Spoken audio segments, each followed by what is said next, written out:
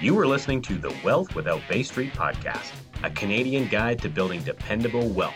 Join your hosts, Richard Canfield and Jason Lowe, as they unlock the secrets to creating financial peace of mind in an uncertain world. Discover the strategies and mindsets to a financial future that you can bank on.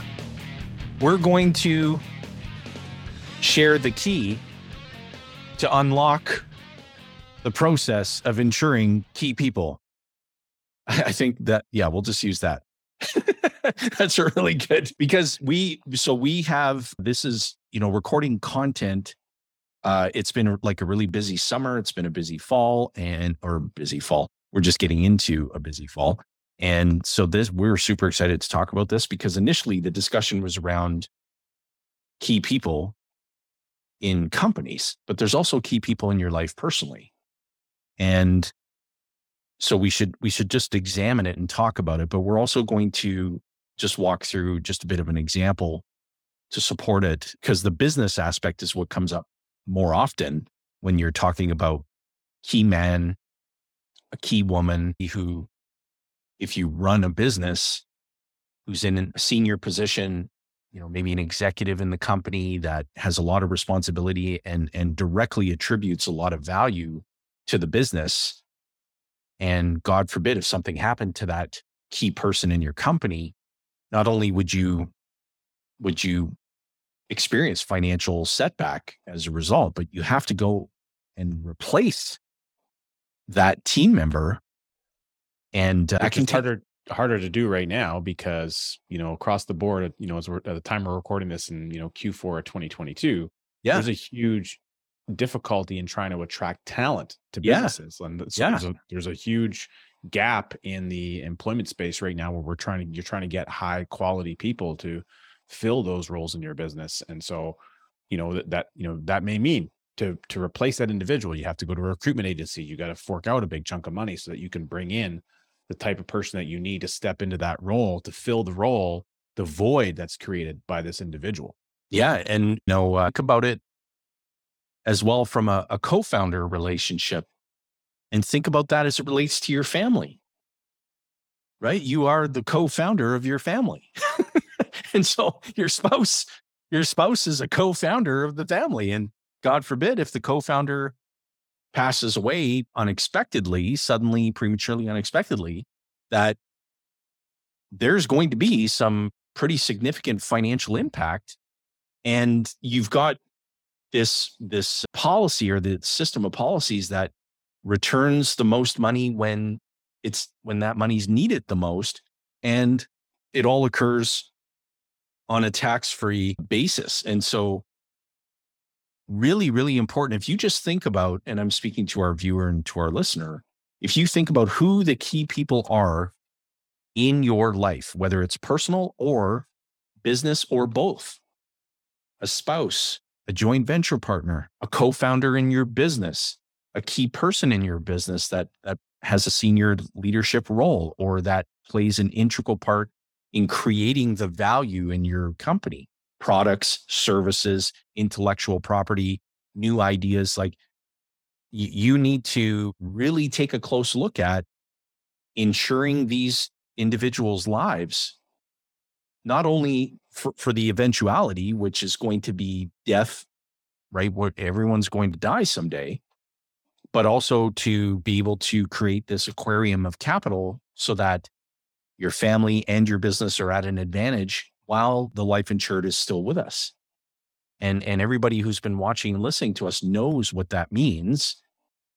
But we're going to look at like an actual example. We have a key person in a business, and the business generates a significant amount of surplus capital after all expenses are paid, after profit is either reinvested into the business or there's maybe a declaration of a bonus or a dividend that gets distributed to key people in the company. There's still a lot of money left over.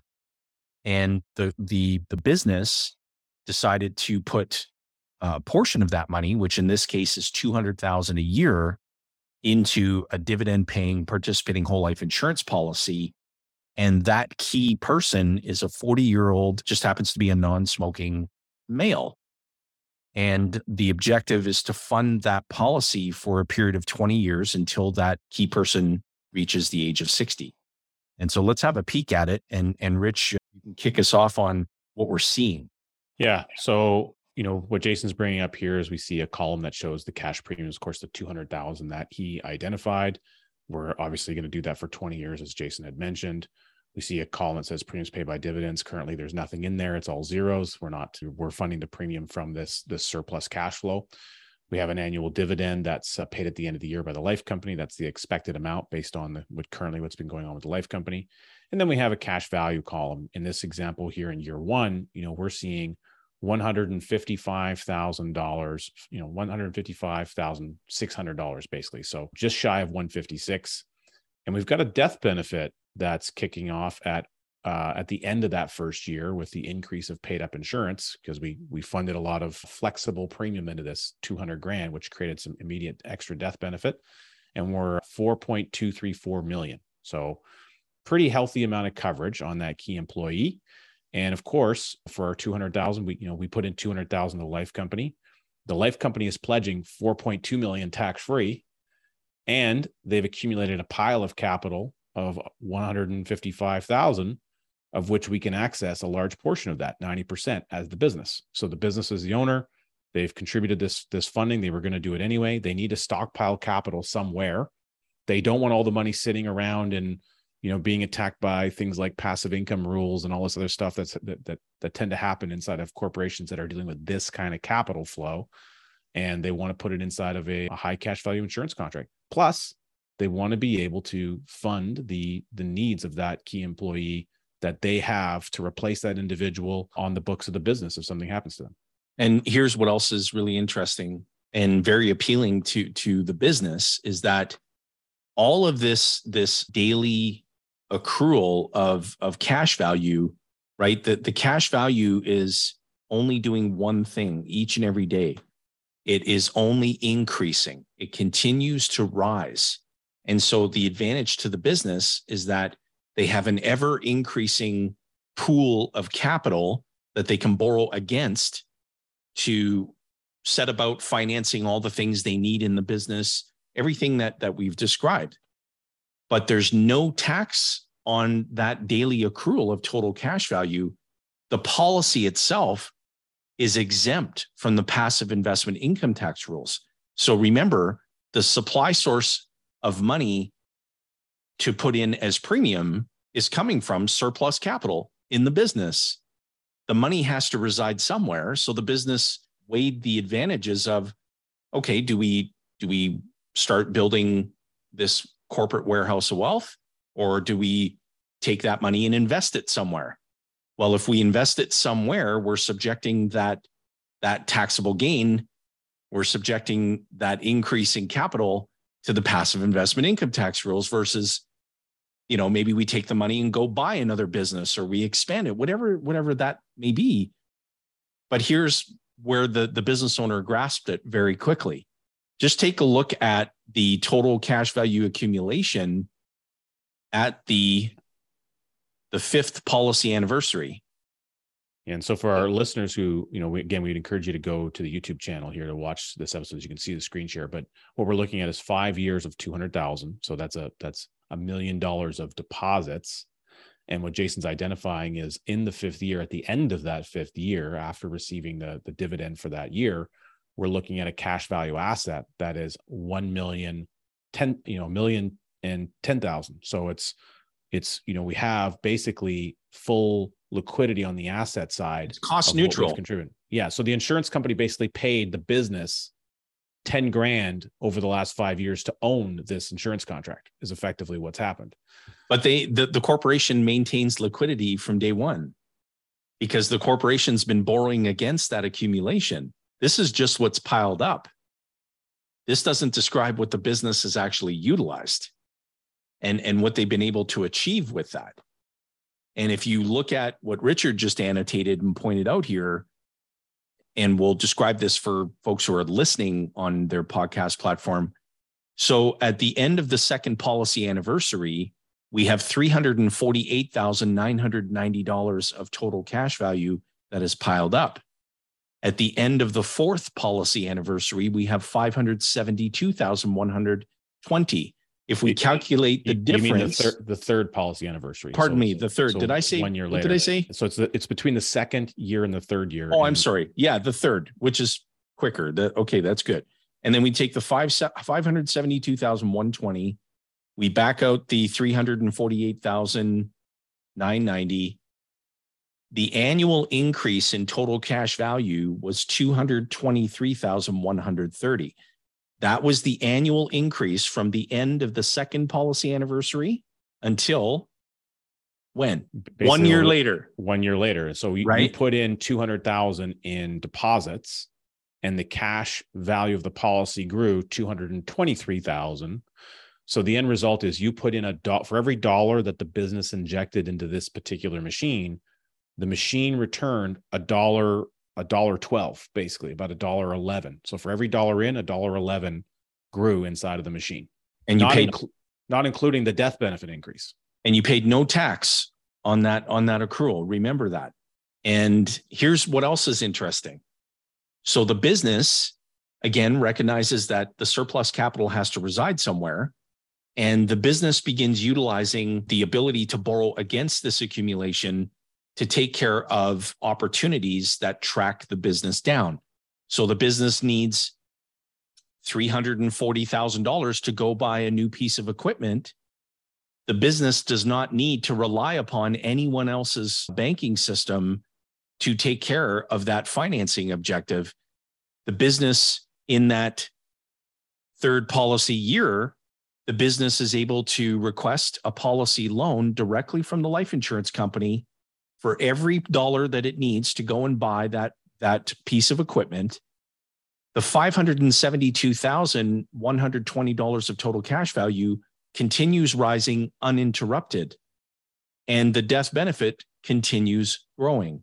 And the business controls the repayment schedule of that policy loan, and the lien for the loan balance is not on the equipment that the business purchased, it's on the death benefit of the insurance policy. So who's in a position of total and absolute control?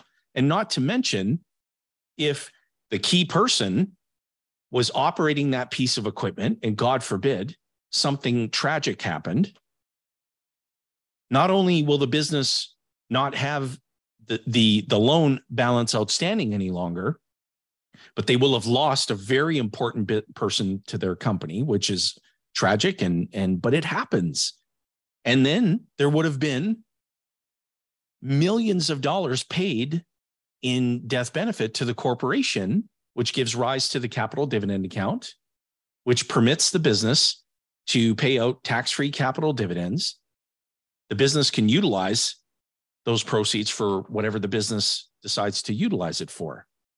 The key here is that the corporation will never pay in to the policy what the insurance company is going to pay out. It's impossible. I say that again just for effect. The business can never pay in what the insurance company is going to pay out. It's impossible. And if we go down, Rich, did you have from year 5 to year 6? Yeah, I just wanted to isolate. So again, from year 5 to year 6, we've added, again, another 200, in the 6th year, we put in 200,000. The increase is 248,000. So the span or the gap of the increase in cash value, it's speeding up. And the reason it's speeding up is because, again, the cash has got to follow the leader, which is the death benefit. As that death benefit keeps launching further and further and further into time, the cash value is just trucking after it. It's got to keep chasing after that death benefit because the insurance company is contractually obligated to raise those cash values on a daily basis to meet their final obligation at age 100. And so here now you're putting 200 in and you're getting 248 back. I don't know about anyone else listening, but how many bank accounts would you like to have where you could put $200,000 in, and at the end of the year you have an extra 48 grand without any risk? That's really good. And that didn't happen because there was premium that was paid in the 6th year of 200,000. It happened because of all the premium that was paid into the policy since inception and how that policy gained all of that momentum. And Nelson described that perfectly in his book when he talked about the phenomenon that occurs when you take a pot of water down to seaside, you heat it up to 210 degrees. All you have is a pot of really hot water. You get to 212 degrees. Now you have live steam. And so this is what's happening inside the policy, is that by that, and much earlier, actually, in fact, by the third policy anniversary, we've created live steam inside of this policy. And the business's objective was to pay that premium for a 20-year time frame. And to get to the 20th year, if we just do some simple math and we tally up how much premium was paid into the policy for 20 years, so we have 200,000 multiplied by 20, that's $4 million that's been paid into the policy in the form of premium. The death benefit grew to $13,717,000. So this is a strategy that's creating millions of dollars by utilizing this tool called dividend paying participating whole life insurance. The cash values cannot go backward. They cannot go backward. So in that 20-year time frame, there's going to be stock market volatility, there's going to be economic volatility, there's going to be political turmoil, there's going to be uncertainties that arise. But yet the total cash values of the policy continue rising daily uninterrupted. And the business is not jeopardizing any liquidity. So the money's not trapped in a vice. The business, in fact, they're gaining liquidity because of the efficiency of the machine. And in the example on the screen, at the 20th year, again, we've injected, $4 million of capital over that time frame, but the cash value is now over $6 million. So there's $2 million of additional capital that the business didn't contribute. That's right, available for working in the business. Precisely. And plus the death benefit. I want you to zoom in, Rich, on what happens between year 20 and year 21. So at year 21, the business has not deposited premium, yet the total cash value has increased from $6,056,000 to $6,357,000. So the business has deposited no premium in that 21st year, yet the total cash value is still rising. The reason is that in Canada, the total cash value, which Rich is highlighted here, where you see the $6,357,000, that total cash value must continue growing so that it matches the total death benefit by age 100 of the life that is insured. So Rich, tell me when this key person dies, what age? Well, let's just use the one that's at the bottom of the screen right here, the last line that we see. So that would be their so that's age 63. 63, yeah. So at age 63, the life insured dies. And let's presume for a moment, Rich, that the corporation had coincidentally took out a policy loan for 90% of the total cash value in the year that the life insured passed away. So how much would the loan balance be today if the company took out the maximum loan amount available? Let's calculate that together. How about we keep the math simple? And it's about 6.2 million, but the death benefit is 14.1. So let's just say they owed 6.1 million. Okay, so they owed $6.1 million. The life insured dies. So $14,105,159 is the total death benefit minus $6.1 million of a loan balance. That's $8,005,159. $8,005,159. How much premium did the corporation put into the policy again? 4 million. 4 million. And then the corporation used 6.1. 6 million, yeah. And then the life insured, sadly and tragically, passed away. The corporation receives a check from the life insurance company for $8,005,159. Mm-hmm. Is there anything stupid about the business owner making the decision to do this? Seems to me like the business is ahead by roughly speaking, about $10 million in the total circumstance of events. Here's what else is interesting. If the life insured is still alive and the life insured, again, a key person in the business just so happened to, co-found the business, the key person says, hey, you know what? I'm I'm going to go ahead and take a step back, work a little bit less, but the company is going to continue to pay me because, I co-created the business and it's part of my, agreement with the company that I'm going to continue to be paid money. Well, now the corporation can utilize this asset and pay that co-founder money until the co-founder dies. And then the corporation's going to get back everything it put into the policy plus everything that it paid the co-founder. So now the business gets all of that asset replenished and the business can carry on and continue to grow. And that's why what's so important to highlight here is that businesses are doing this all the time. And when you think of some of the largest Fortune 500 companies in the world, this is what they do with their executive leadership team because they want to make sure that they're not only taking care of things while the executive is with the company and alive, but replenishing everything that was put in and spent when the executive passes away, whether the executive was with the company or no longer with the company at the time of death.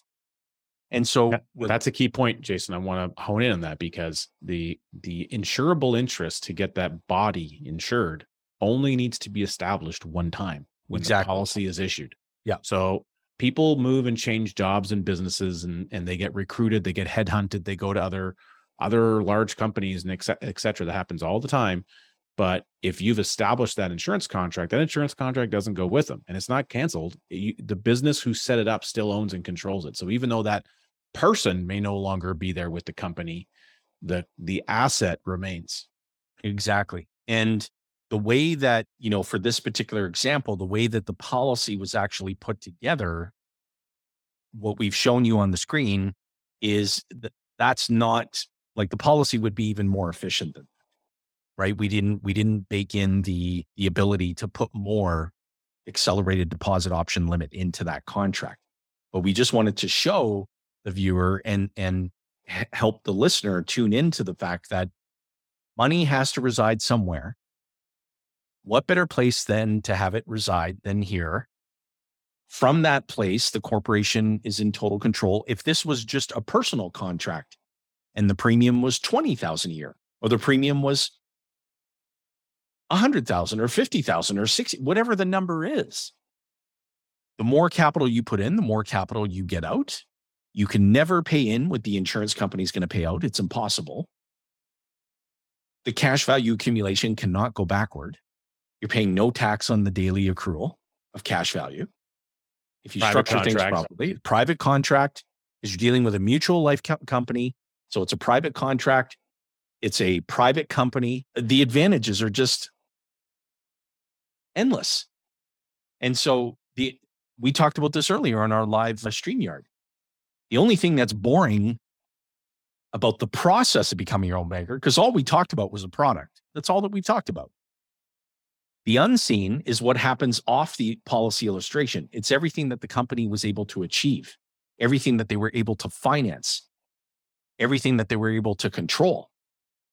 And the only thing that's boring about becoming your own banker is that it always works.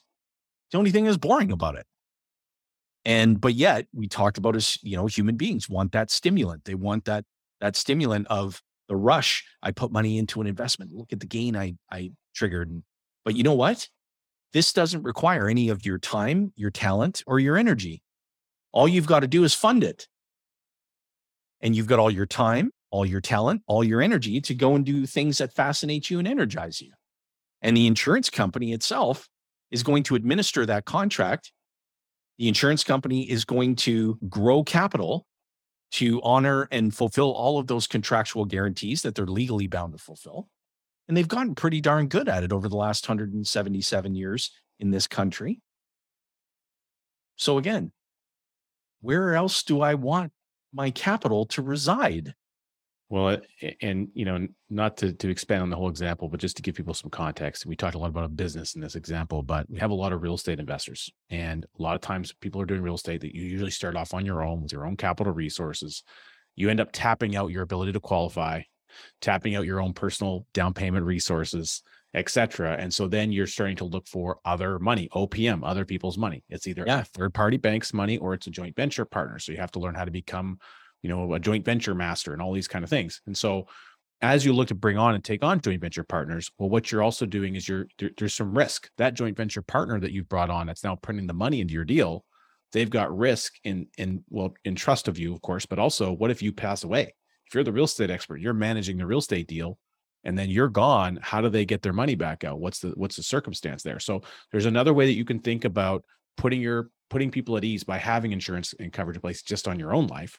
Yeah. But let's take that one step further. I have a couple, gentlemen here recently, they're business partners with joint venture real estate. They've purchased roughly about 20 doors in some multifamily units in 2022. Okay. Pretty short time frame, like about 8 months. And they're rapidly growing. They've now tapped a lot of their resources and their qualifying potential. One guy's 42, the other guy's 55. They have different family dynamics. They're both married. They both have kids. They both are on the same mindset about long-term thinking, and they're building a great real estate business. Now they're incorporating the infinite banking concept. They're doing that for two reasons. One, as a buy-sell arrangement.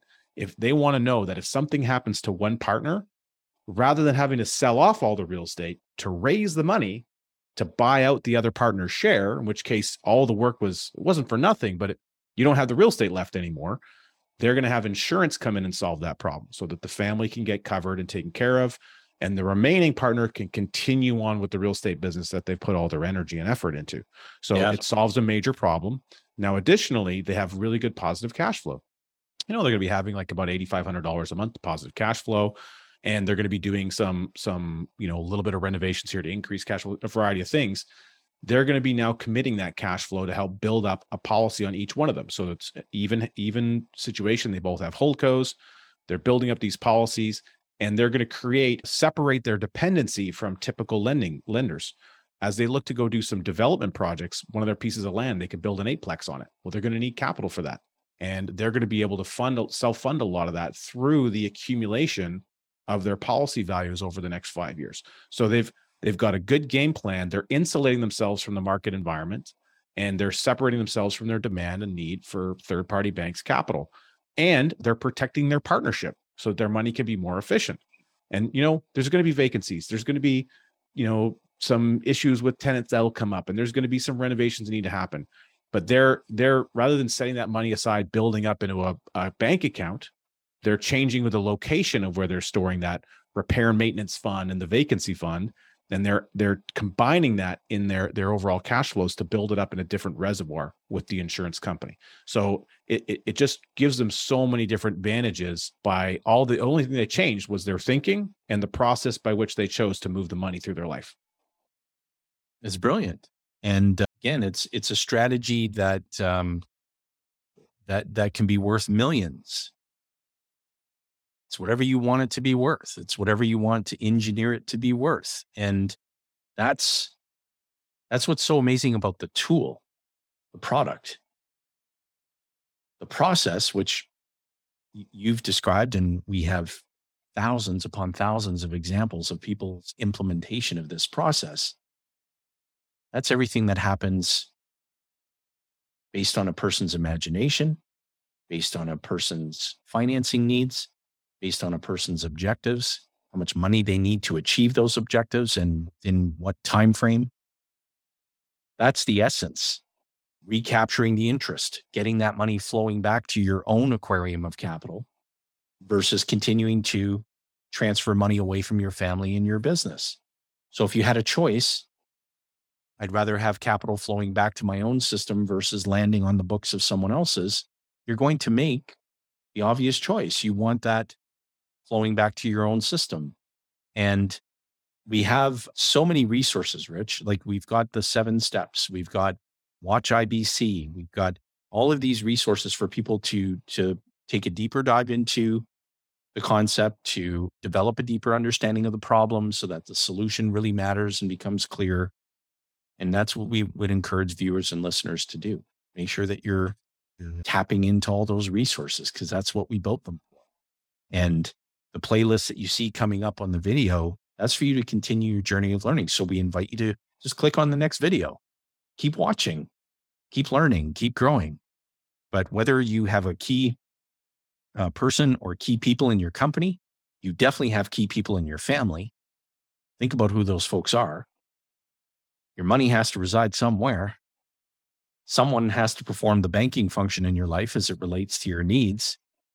And if you're not the one controlling that function, you should be, because you're missing out on a pretty amazing opportunity.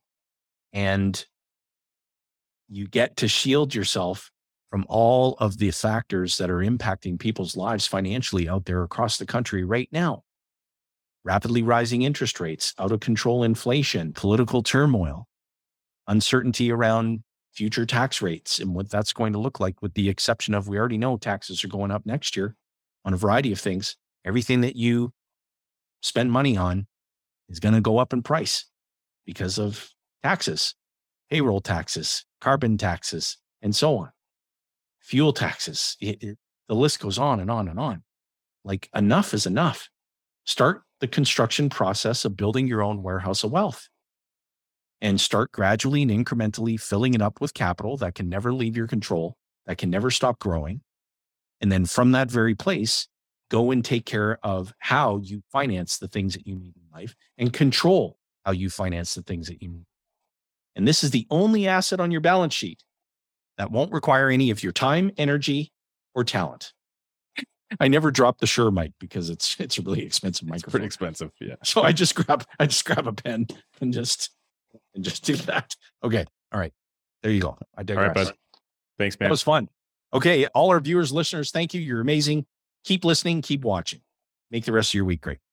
Thanks for listening to the Wealth Without Bay Street podcast, where your wealth matters. Be sure to check out our social media channels for more great content. Hit subscribe on your favorite podcast player, and be sure to rate the show. We definitely appreciate it. And don't forget to share this episode with someone you care about. Join us on the next episode, where we continue to uncover the financial tools, strategies, and the mindsets that maximize your wealth.